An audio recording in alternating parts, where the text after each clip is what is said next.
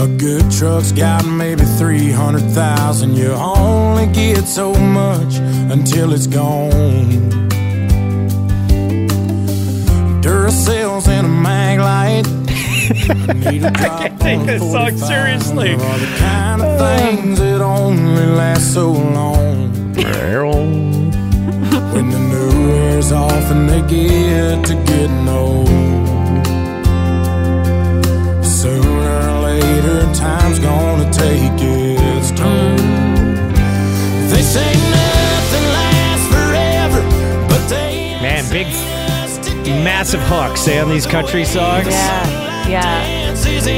It's just so cliche for a country artist to reference a truck in the first 10 seconds of a song. Oh, yeah. You know, it's not like my car. It's always a truck. Yeah, it's always a truck. It's like a rule. Yeah, well, in rap music, they like recommend they reference blowjobs like immediately. Yeah, and like it's never just on the shelf champagne. You know, it's the stuff that's locked behind the glass, the Cristal or the whatever nowadays. You're right. Every genre of music has its own cliches. Blue jeans after years. Blue jeans, solo cups on a Sunday afternoon. You know, like these songs write themselves. Yeah. As soon as you started playing it right off the top, there was that lick there. I was like, I wrote a country song with like the exact same lick. Yeah. Well, the reason why we're playing country music is I just said to like Maura and Bundes, I'm like, what format have we not hit on really recently in a podcast? And Maura's like, country. Like, all right, well, this is actually the highest charting country song right now on the Hot 100. It's called Forever After All. I get it. I mean, yeah. You have to go in with an open mind. And you just have to let it go. It's almost like watching a bad horror movie or like a funny Ron Burgundy movie or Will Ferrell movie. You just have to like suspend all disbelief heading into the song and accept it. You know what kind of country music I think I can get behind is like more bluegrass country music. I want to hear more banjo. I want to hear more like someone hitting a broom on the ground, you know? Like from the 40s and 30s? I mean, I just think of like Johnny Cash, and I think about like, what's that big song, Johnny Cash? Oh, for the Folsom Prison Blues. I think about like, you know, that kind of like bass line and the band. I hear the train a coming. It's coming around. Yeah. This is country I can get behind. I hear the train a coming. It's rolling around the bend. Right? And I ain't seen the sunshine since I don't know when. I'm stuck in Folsom Prison and time keeps dragging on. Yes! You want it? That's a foot stomper right there. That's a foot stomper. On down to San Antonio. God, it just makes me think of that movie with Joaquin Phoenix. Yeah. I like a little more like garage rock, kind of blues country where it's like it doesn't sound full on twangy country, but there's a lot of guitar influence, like blues guitar or country guitar. Like there's this band called Black Rebel Motorcycle Club. This is kind of like what you're talking about, more like with the stomping thing here. Yeah, okay. There's my stomp. Yeah. Yeah. Okay. A little more like it's a little more rock and roll-y. Yeah.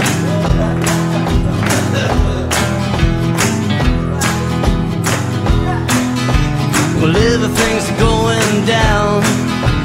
Nothing seems to feel the same. Yeah, I like this. Yeah, it's cool. No one seems to know my name. Kind of sounds like Tom Petty too. No one seems to go my way. It's kind of like blues meets rock meets country. Yes. Yeah, I can get behind this, man. I want to be at a country festival, sitting on a bale of hay.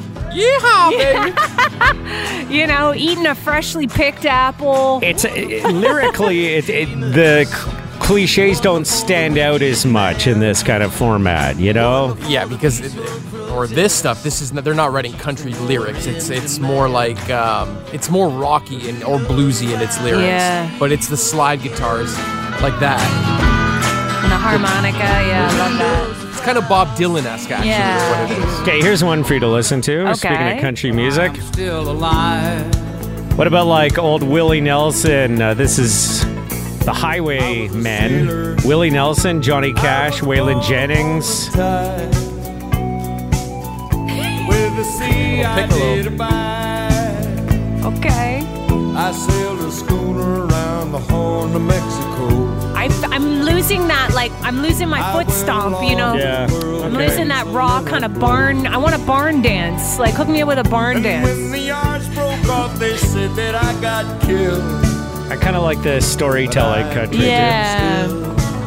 Right, like that's same with Folsom Prison Blues. You hear the whole story about how he shot people. Crossing Yeah. the river deep and wide. And it's usually badass people, these stories, right? It's like I walked down the highway Yeah. and I killed a motherfucker in the head. You know what I mean? It's not like it's Sunday and I'm getting drunk in my pickup truck with Yeah. ripped jeans and a solo cup. Yeah, it's more. You It's, know. lyrics can be deeper. You can't just say that the whole genre has like lyrics that are meaningless. I don't think that's appropriate. I think a lot of the hits songs I- that are catchy and overly produced have that cliche to them. I'm not saying that they're meaningless. I'm saying they are cliche. That they lean on the same things, but every format does. So it's just for some reason in country they stand out more to me. A lot of hip hop too. I mean, there's like crazy cliches of shoddy and yeah. the gang who love to give Hummers. Right? Yeah. Blowjobs come up a lot. I know they do. Sometimes it's great when you're at a club and you just see all these people dancing to these songs and you're just like, they're so misogynistic. But everyone's embracing Everyone's the misogyny, like, you know? "All right, yeah. Just I know. who cares? Loving it. Not thinking about That's it. you why I know? love like Megan Thee Stallion and I love Nicki Minaj and I love Cardi B because they're like, go down on me for a Suck change. my pussy. Hello, and Wet ass pussy, right? And you know what? That was needed. A complete 180. Sure was. Mm-hmm. You know, yesterday during our podcast, if you happen to catch it, we got on the topic of like people who have those jobs where they get paid in cash for some of it and they got to keep some of it in like legit on the books. And, I was sort of saying like, while I do enable that because if I can get a deal, sometimes I would be willing to pay cash if it saves me a lot of money. So I'm part of the problem, but I was saying it's a little unfair that there's so many people in society who have to pay their full share of taxes because they get paid a salary from a company and you can't hide any of that. Yeah. And Jordan reached out to us and he works sort of in like the world of trades and where there's the opportunity to take cash. And I believe, Jordan, you wanted to comment on our conversation yesterday. Yeah. So like there was a couple things that I heard there that I was like, you know what, that is true. So first of all, like being a sole proprietor for a business owner, trying to get a mortgage is like next to impossible. Because even if you have like a track record of tax documents that show a level of income over a period of time. Correct. So like I claim everything. Even if somebody pays me in cash, I claim it, and I take that little bit of a hit, just because I'm trying to buy my first house. Like I'm 31 years old. I've owned my business now for about 5 years. It does it does relatively okay. But even if I claim everything, me to get a mortgage by myself, it's like I'm lucky if I get like a $200,000 mortgage.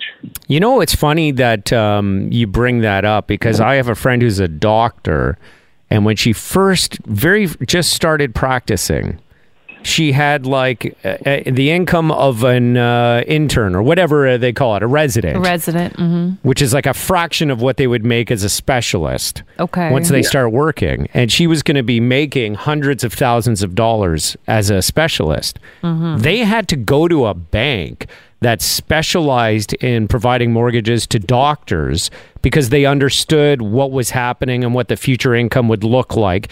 Because based on her income level and in that moment, she would never qualify to Really? buy the kind of house that they wanted to buy that they could afford, knowing what her future income would be. So it was, there was a period of time. Now, I'm sure she's worked long enough now that she'd be able to qualify for anything. But at the beginning of her career, and I'm surprised there isn't a bank that specializes in people who work in trades and work for themselves, you know?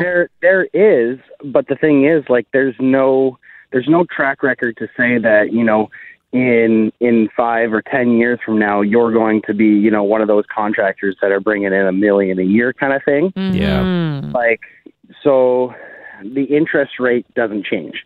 You go in, you're still considered high risk, but you're more likely to get that loan. So you're saying, like, what I remember Maura did this when she had a mortgage for a business, right? Like, you ended up getting this crazy rate that was like so much higher than any conventional mortgage. Yeah. Even though you lived in the building too. You know? Yeah. They didn't care. Yeah. Yeah. So even if you claim all of your cash that you get on the sides, like it still in the long run doesn't matter to the government. So that's why a lot of contractors are like, well, screw it. I'm just going to take this cash, and that cash will go towards a vacation come wintertime, or you know. So you're saying it's a way for people who like get paid in cash to fight back a little bit against the system that they think is rigged against them. A little bit, yeah. I mean, I know. I've done it. Like, and it also helps for, like, you know, being a sole proprietor. I don't have employees, so I have subcontractors.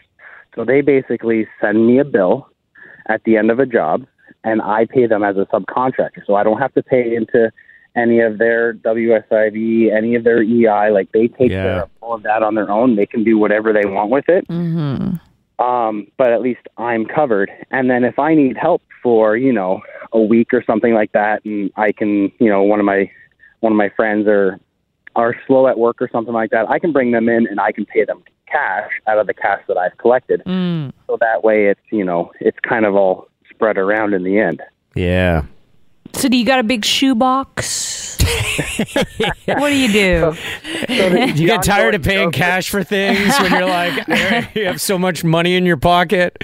Yeah, so the ongoing joke with a group of my friends is like, oh, I wonder what sock drawer it's in. And the truth is, it wasn't a sock drawer. Like, at one point, I mean, I had like $15,000 in cash just sitting in a sock drawer, and, you know, in my basement. And yeah, it's scary. that was it. Yeah. Oh yeah, like one good fire, or Oh my God, a fire! Yes. somebody breaks in, like it's gone. Yeah. That's why I would invest in gold and keep those gold bars under your bed instead. Yeah. I mean, even if they melt, you'll be able to like pick up the whatever it melts into. Yeah. That's funny. I'm surprised Bundes isn't a cash guy. Like, with your distrust in government and stuff, I would think that you would like have money in a box as well and not in a bank. I have seriously considered on many occasions pulling out all of my investments and like buying gold or something that I could actually hold on to. I was recently looking into Bitcoin. Like, I just keep fearing that the market's going to crash soon. Like the Just the whole idea of like having money and banks. Well, like the money system, like the dollar is money that's created out of nothing, right? So like the way a bank works is, when you put in $100, the bank can take 90% of that $100 and then loan out that 90%. Sure. So they don't actually have that money on hand. They're just creating it out of thin air. Yeah, they're making money from money. Yes. So with the inflation, with the way that inflation's kind of going right now, and you're seeing in the States a little bit, and COVID, I'm wondering, you know, you're seeing guys pulling money out of the stock markets, like, I don't know. I'm just waiting for it to all fall apart. I'll tell you what, if the whole system falls apart, I don't think those gold bars are going to help you either. You're going to have to pay people by providing a service. You're going to have to fuck your way to whatever you want or something. Like, you'll have to be like, sell your body. I want what you have. I will do this for you to get that. Like, if we lose currency, you know. It's $20 is $20. Banks are scammers, man. Everybody's a scammer. I've just renegotiated a mortgage, and I can't tell you, I did not enjoy the process at all. I did not No, and enjoy the process at all. I'm lucky. Like, I like the people at my bank. They know who I am, and like every time I come in, they know me by name. So that definitely helps. Yeah. And, you know, they're always super honest with me and stuff like that. Like, I've done work for them on their houses, and they understand. Like, so whenever like I need to go in and get a loan or something like that for work, they're always super helpful, and like they do help me get approved a little bit easier than most people. I would say. But I mean, it's still super hard. So like, just keeping that extra cash, just to, you know, A, to stick it to the man kind of thing, and B, just to kind of have around, because like, if something ever happens, like the way the market's going, like the housing market's, like, you know, Canada just hit an all-time high with our dollar yesterday. In the last 6 years, we're like at 80 something cents to the dollar right now. Whatever, yeah, that means it. Yeah. Wait, let me ask you though, if you could put 20% down and you didn't need I forget what it's called. What's the insurance? The CMHC or something Whatever like that. it is, yeah. If you put 20% down, that's not enough equity in the home for them to want to loan you the money? Because they can always just take the home back when you don't make your payments, you know? Right. You think that's like, yeah. I thought that was the whole idea of putting a down payment, is so you're like invested in the product, and you would lose something if they take it from you. Yeah, but still no, like the rates that they give, like they have this new thing called the stress test now. Like, absolutely ridiculous. So like, even if I put, you know, 20% down, which is above, you know, first time home buyers is 5%. Like, if I put 20% down, I'm still not guaranteed to get that mortgage. Yeah. So what do you need? 30%? Have they given you a percentage? 100%. You need to pay in cash. You need that shoebox to come out and buy a house. That's what Clint Eastwood always said in that movie. I forget what it was. It Gran Torino? No, it was $1 Million Baby. That you should buy your house in cash with a briefcase of money, no mortgage. Oh yeah, Boom. Yeah, in the States, some shitty town in the States. Like, you look at some houses in the States and you can live large in some cities for $300,000. You know, for the cost of for less than a 1-bedroom condo in downtown Toronto, you could have a pool and a new house in a lot of American cities. Oh yeah, just for laughs, I was looking at like housing markets in the States, and like down in Texas, like there was this beautiful mansion, like unreal, like on its own private lake, pretty much. And a house here would have went for like $2-3 million. Like down there, it was like 400. Yeah. And it's like that's ridiculous. Plus, they have low taxes, but you know they got a few other things that you got to pay for, like healthcare. Yeah. Mm-hmm. You know what you need to do? Build your own goddamn house. Yeah, that's right. What kind of trade do you do? That is the dream. So I do a lot of exterior work. So I do siding, soffit, fascia, eaves, trough, you know, windows, doors, steel roofs, and stuff like that. Like, but like I've touched on all of the trades. Like, I went to school. Well, plus, like every guy who I know who does trades when it comes to home building, they trade each other their services when they build. They get a piece of land, they'll be like, "I'll do the brickwork, you do the foundation, I'll do the," you know what I mean? Awesome. And people work together, and then they end up doing that. But but just getting your foot in the door of just getting that piece of property to build your house, like you still have to go through a bank, pretty much. Yeah. Like, unless you can work out a private deal with somebody who doesn't want to put it on the market and get top dollar for it. Like that's the way it's kind of going. Like it's not a lot of people like that. That's like, it always makes me laugh. Like, I remember when Maura sold her house, people write these letters like they're gonna mean anything to anybody. Oh, my family have been dreaming about living in a semi-detached in Toronto, and this is all we can afford, but you could help make our dream come true. Meanwhile, whoever comes in with the highest offer is always getting the house. Unless it's the one time. The heartfelt letter does help. I wrote a heartfelt letter. I write a letter almost every time and just be like, hey. You told me. You sold it to the person who offered you the most money. But they also gave us a heartfelt letter. Yeah, but you had lots of heartfelt letters. You would have never taken less money because the letter was better. Well, unfortunately, we had purchased a property where we needed a certain amount of money to be able, we had to sell it for a certain who's amount. Not in that boat? I mean, look, I've heard of it a couple of times where somebody sold to the low offer because they wanted to help a family, but that's rare. That's rare, very rare. Very rare. I almost had one of those, like, at the beginning of the pandemic, where somebody had passed away, and it was an estate sale, and we were going to buy it privately to do a little bit of a flip. But then, we ran into some problems with like property lines, and apparently the homeowner did some additions that weren't, on records and stuff. So there was going to be a lot of headaches. And, once I kind of brought that up, the deal just kind of fell through. And then they put it on the market and said, we're not, if somebody asks, we'll disclose it. But until then, and then they ended up selling it, and they only made like 10 grand more than what we were offering. Yeah, well. Yeah. They gambled and they lost, right?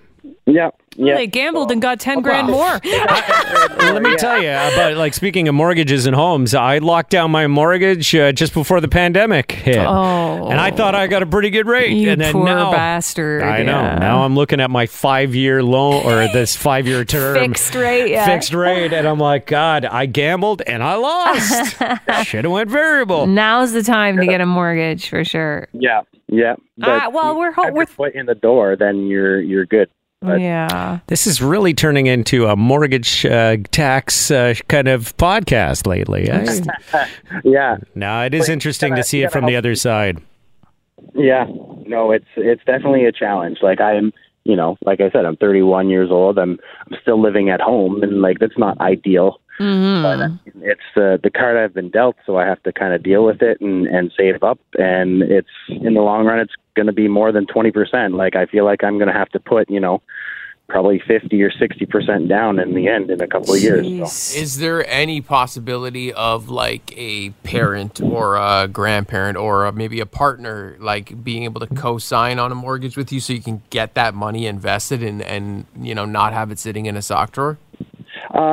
Yes, there is that potential. Like I have talked with my parents about it, but then at the same time, like I don't want to tie them up in this market should something happen. Yeah, then they're taking the fall for if things collapse and you don't have any money or you break an ankle, God forbid, knock on wood, Yeah, I'm bringing down more than just me. I mean, they've Okay, hot partner. Get a partner that Sexy has a great, wife. or husband or whatever. Yeah. But somebody who makes a lot of money in a job that has a T4 at the end of the year. Yeah, basically. Like I have a girlfriend, and I mean she's clearing 145 a year. So like that's What's the problem, dude? You can get a pretty good mortgage. Yeah, she already owns her own home though, but it's not in the location that I need to be. Like we live Boston, and she works from home. I don't. So for me to just kind of pick up and move, an hour or two away makes a big difference for my work. I'm basically starting from scratch again. Let me tell you what Bundes would do if he was in your situation. He'd move in with that girlfriend and he'd quit his job and live large there. Bundes, right? Like someone could take care of you and you could just work part-time anywhere? Nah, I don't think I don't think I could do that. I might tell her to sell the house and move a little bit closer to me and buy something, distance. buy something new together. Yeah.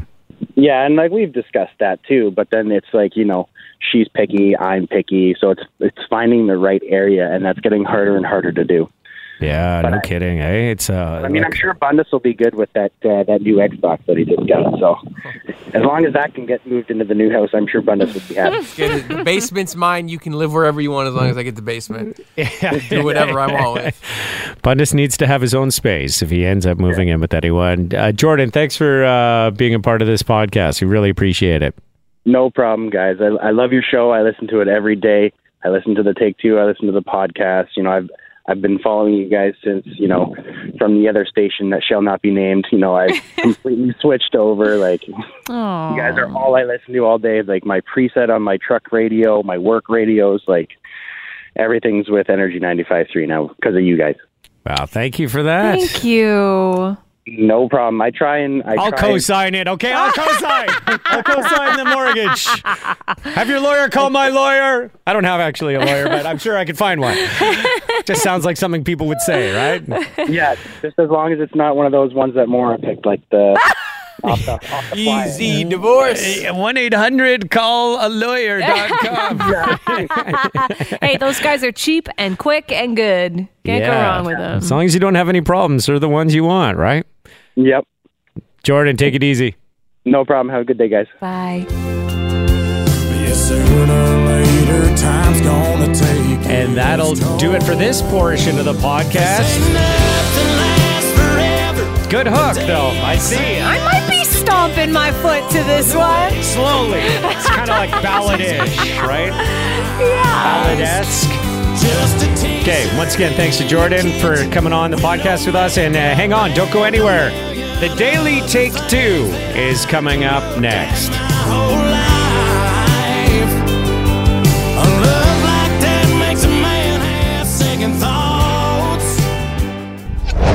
A lot of people might be looking for a job in the not too distant future. I wonder how good you would be in a job interview. Here's a couple of tests for you. Okay. Here is scenario number 1. You are in a job interview. It is going to be like a dream job for you. You really want it. Okay. The woman from HR that is doing the interview with you right now in a small room drops a huge bomb of the flatulence type. Oh, Okay? I thought you were going to say she said something. Okay. Big toot. Oh, a toot? Like And a audible? It's obvious. It's obvious. It's a small room. Oh my It's not God. going anywhere. Oh, no. What is the right way to handle that situation? I wonder if you would know what the right thing to do is. I would act like it never happened and be... oh, my God. Thank you, Bundes. Did you just do that, Bundes? He was going through the sound effects, I think.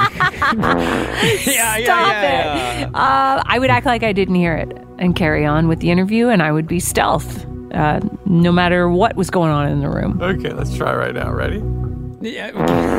Bundes! Yeah, you did. Bundes is so were immature. stealth He's so there. immature. Let's say there was no sound. It was your standard SD right there, silent and deadly. Okay. Okay. Do you bring it up and acknowledge the obvious, or do you just ignore it? Bundes, what do you do in that situation? Your dream job? I'm gonna call them out on it.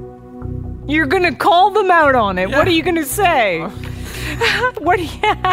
You're in a Yeah. job interview and you're going to call someone out on that. Yeah, Okay. like, seriously, I think you're joking, but I don't know. Like, if you were to say something, what would be the way to say something without being offensive that wouldn't prevent you from getting the job? I'll be like, yo, whatever you had to eat, get me some of that too. Oh, Like I would try and make a joke out of it because they're going to be feeling really awkward and wondering the whole time if you noticed, heard, or smell it. So you just gotta like, you got to get it out of the way and you got to laugh about it and you can bond over the fart. You know? Okay. Okay. You think it's a bonding moment? I Like think maybe it's It brings it's a- you closer together. Maybe it's a test on how you'd handle adversity in the workplace. You know what I mean? Yeah, well, I maybe passed. more just like I passed. Bundes being- failed. one of you is right, one of you is wrong. Nothing can deter my focus from the conversation. Oh, you know what else you could do? I had another Oh, I thought. don't even. I don't great. want to hear your thought. I don't think. But yeah, go ahead. What's your thought? Okay, so Yeah. so you kind of hear something or you smell a little bit and you're like, you know what? I'm not going to let you die alone over there, and you lift your cheek up and you join the party. Okay. Okay. Note to self: never talk about flatulence with Bundes ever again. Okay. He can't be trusted to have a mature conversation about something that everyone does. Yes. To him, it's still. I mean, To him, it's it an can't- absolute. He probably has whoopee cushions. I mean, He probably- enough. Enough. I can't stop him more from here. I can't. He's in full control of all, Okay. everything. Okay, I've had enough. Okay. So who's right? Morris right, obviously. Obviously. Yeah, Bundes did not get the job. I got the job. This is actually related to a job interview. It is being called the most bizarre question ever to come from a job interview. And I wonder if one of you could figure out the right way to answer it, because apparently there is a right way to answer this question. And the question is this.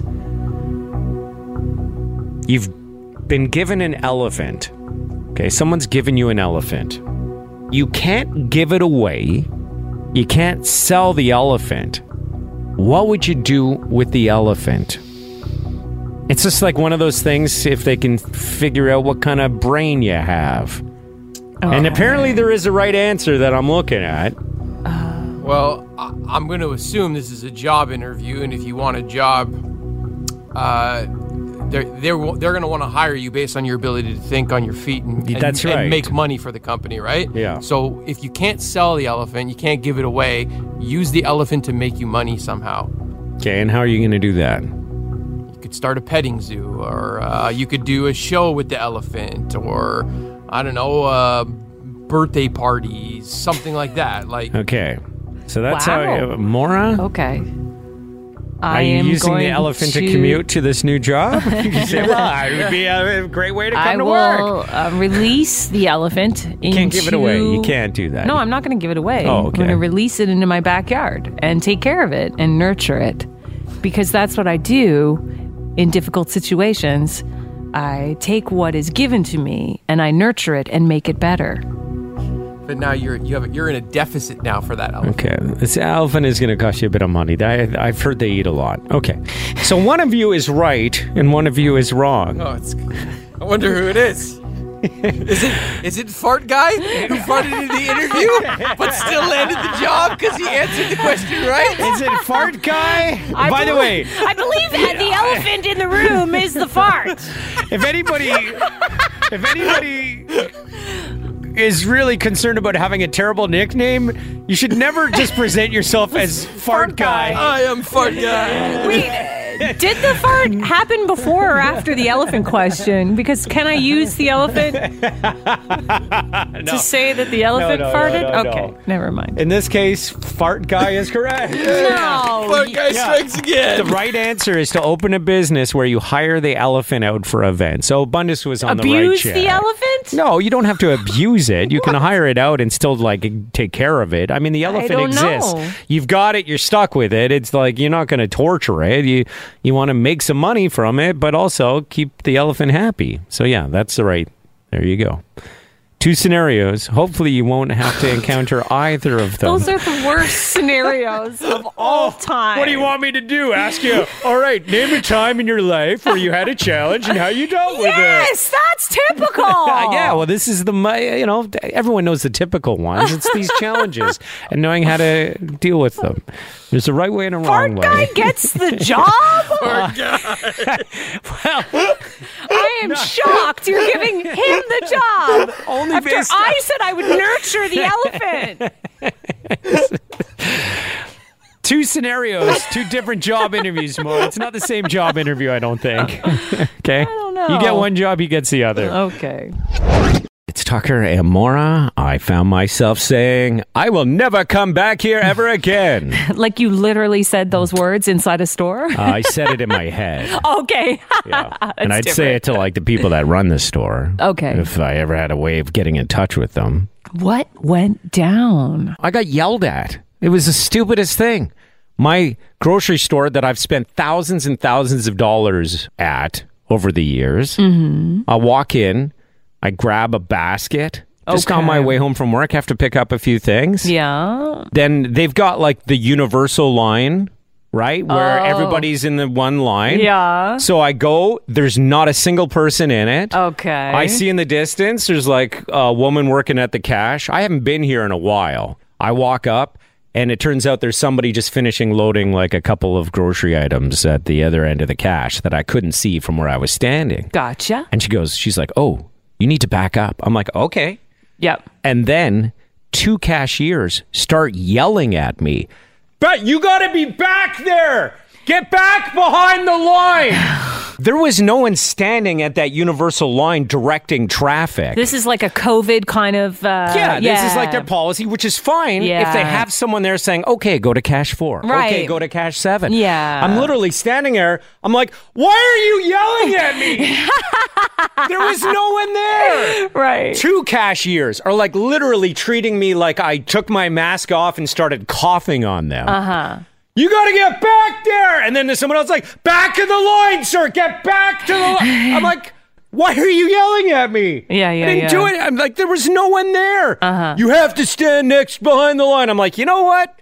I'm going to leave now. I just put down my cart and I walked out. I'm like, if that's your go-to response when it's not even busy. Yeah. I'm a rule follower. I'm not the guy who's going in there going, hey, I'm going to make my own rules as we come up here. It's hard I literally to know. had no idea. It's hard to know what every store's protocol is.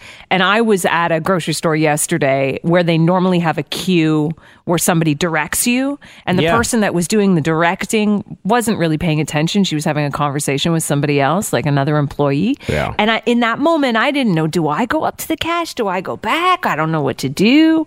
But if somebody started yelling at me in that moment, I would have been like, whoa. If you're going to treat your clientele here like that, I'm out of here.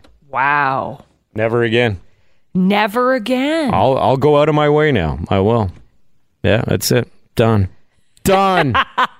Bundus, I know you. I can see you rolling your eyes there. What I find interesting is off the air, you were telling us about several other instances of you having problems with businesses. 3 places. Yeah, and I'm starting to wonder if the problem isn't the places, the problem is maybe you and your attitude. No. And how you jumped the gun. Have you ever? that. Okay, Maura, you've been out with me a lot of times. Yes. Have you ever seen me act in a way that wasn't courteous and polite with people at stores, restaurants, anywhere? Yeah, no, you're very courteous and polite.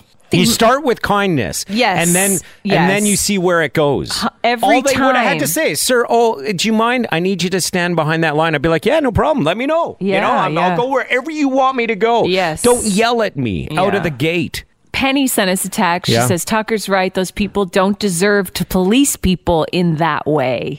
Yeah, we're going to get to your stories. Enough about my stupid story. I want you to tell us about that time you said, I'm never coming back here again.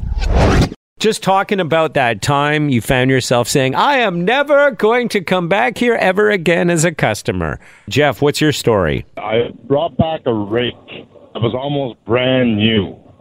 The actual rake part came off the handle. Yeah. Detached. And it was like I paid $35 for it. It wasn't a cheap rake. But anyways, I bring it back to the store and I say, listen, and it's their product. I said, well, yeah, but, you've had it for you don't even have a receipt for it. I said, look, as you can see, it's almost brand new, the whole bit. I said, I'm not looking for a refund. I said, just replace the rake. Yeah, I started perfect. with that. And anyways, I said, well, no, we can't do that, the whole bit. So I grabbed my store credit card out. Yeah. And I said, do you mind if I pay my balance, please? She goes, yeah, sure. And I said, now cut the card up, please. Cut it up! I will never need that again because I'm never coming back here again.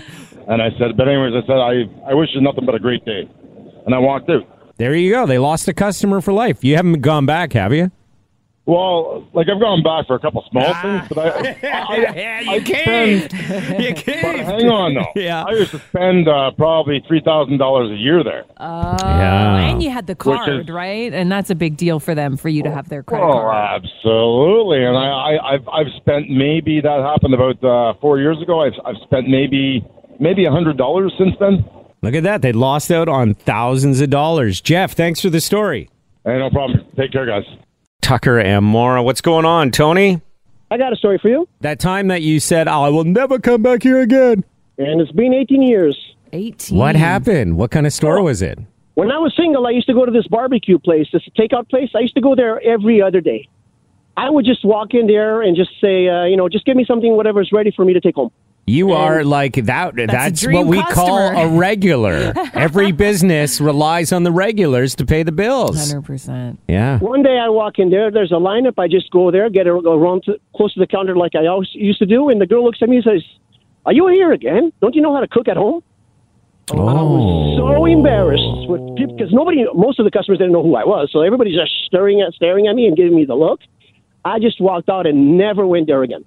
Wow. Was that an employee or was that one of the owners that said No, that was one of the employees. Yeah, that's crazy. I didn't even give him the satisfaction to say why I was pissed off. I just walked out all pissed off and never went there. It's been 18 years. You know what I would do if I worked at that place and I saw you come in every other day? Every time you walked in, I'd be like, Tony! Yeah. The Tony's in the house! Get the ribs ready. I'm dating myself a little bit, but there's a TV show called Cheers, and it was set in a bar. And every time their biggest regular, Norm, walked into the place, everyone was like, Norm! No, You know, I got the. he what had are his you own do- you're damn here seat again, at the don't you bar. know? Nobody sat in Norm's seat. Yeah. They used to do that to me at Sugar Mountain when I would walk in and get like my. I was addicted to sugar. They'd be like, "Hey, she's back." Hey, Mara! I mean, that's how it should be, right? Yeah. Hey, Tony, thanks, man. Hey, no problem, man. Thank you. A U.S. fighter pilot says that she feels a responsibility to share what she saw in the skies because she was in a government aircraft and she was on the clock at the time. And she did share it, even though when she landed and told people what she saw with her colleague who concurred the story, they were both made fun of at the time. This was in 2004. This is so crazy because this story was just released on 60 Minutes this past weekend. And for the very first time, I stopped channel surfing and actually watched the show. Oh, yeah. I've been telling you how great that show is for a long time. Did you enjoy the segment? Yeah, it was a great segment. I would say They really dove deep. if they have 20 segments over the course of several months, maybe one of them would be like, oh, all right, that didn't really go anywhere. But most of what they cover is fascinating. Mm-hmm. Yeah. So these two U.S. Navy fighter pilots saw something they couldn't explain. It was a churning patch of white water on the ocean's surface and a tic-tac looking object that appeared to be hovering without any sort of propulsion. And they got it on camera, and here's what it sounded like when they were in the skies. Echo 6-1 Tango, Roger, over. Roger, there's troubleshooting. Did you box moving target? No, I took an auto track. Oh, okay. Oh my gosh, dude. Wow, look at the fly. You know, it's They're funny. pretty excited. Most of the time when you hear pilots, it's super boring. Yes. Like you listen to Sully Sullenberger, right? Mm-hmm. Guy loses both engines on his commercial plane. Mm-hmm. Has to land the plane in the Hudson River beside Manhattan in New York City. And he's like, Peter Broger, don't. You know, he's just talking like in his normal voice. These people are the exact opposite of that. Yeah. Echo 6-1 Tango, Roger, over. I mean, are those the people you want flying the military planes? And people are like,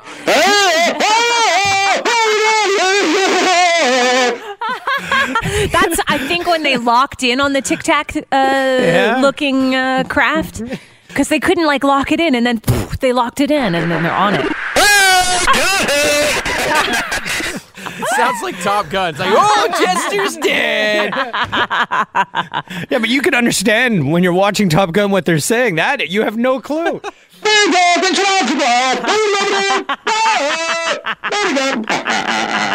The crazy, ridiculous. Okay, so the crazy thing is these are UFOs. They don't know what they are. The technology they can't understand it. They disappear after they connect with them on that radar. And one of the lieutenants said if these were jets from another country that were hanging out up there, this would be a massive issue. But because it looks slightly different, we're not actually willing to look the problem in the face. We're actually happy to ignore that these things are out there and watching us. I wonder what they would have said if they were jets from another country.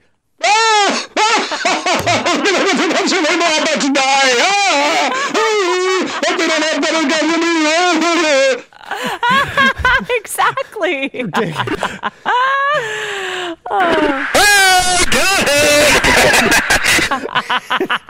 They seem so excited. Honestly, the most animated pilots I've ever heard in cockpit recordings in the history of listening to cockpit recordings. They're very excited about the UFO. Those are the kind of people we want up there, not somebody who's terrified. No, we want the people who are calm and cool. We get a UFO down there. We get a UFO down. We don't want. Enough. It's Tucker and Maura. We were talking about those Navy pilots who saw something unsettling, a UFO, if you will.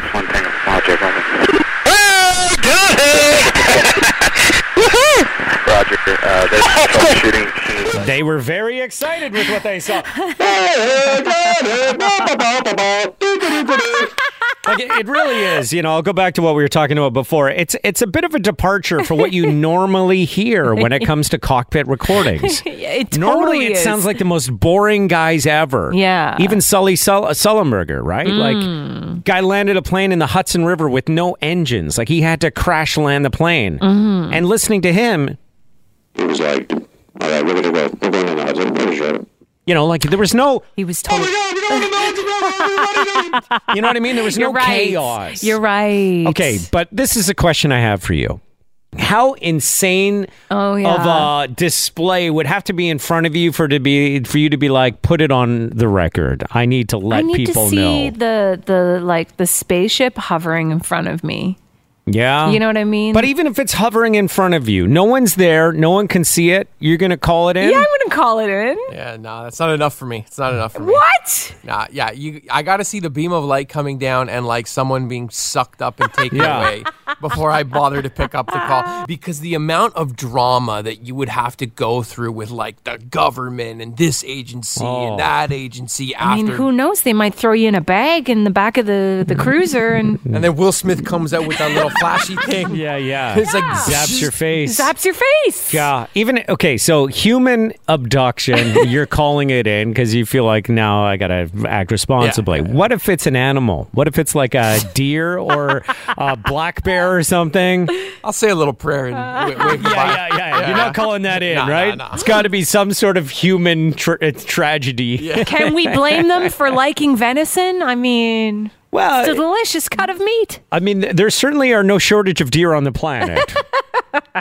No shortage of humans either, but I draw the line at, humans. I'm with you, Bundes. I got to see something, or I got to see them building a weapon that may be used against our planet one day. Like they're lowering a giant gun into a hole that looks like it could shoot a ray and blow up a planet. Then I'm like, okay, I better tell somebody here for the good of everybody. If that happens, calling 911 is not going to do much, just so you know. Yeah, but also, you've got nowhere to go. If they're going to blow up your planet, it's not like you can get in your car and be like, all right, I'm not going to tell anyone. I'm just going to head out of town. Won't matter. So you better call somebody. It's Tucker and Maura in the morning. Energy 95.3. Hi, it's Shauna, and I might be a bad parent because my kids think French fries are vegetables. Hey, it's Ryan, and I might be a bad parent because I went out for wings when my wife was in the hospital after giving birth. Johnny here. I might be a bad parent because in my house, the tooth fairy gives pocket change. But we're not alone. Len emailed us and said his 6-year-old daughter's Tarzan moment going from love seat to lazy boy by curtains made him more proud than any dance recital. And Andy left his 2-year-old at the rink. All right, guys, I'm sure we're not alone. Like Andy's kid. For stories and confessions like this, make sure you check out our podcast. It's called Bad Parents, and it's available wherever you get your podcasts. I left a glove at the rink.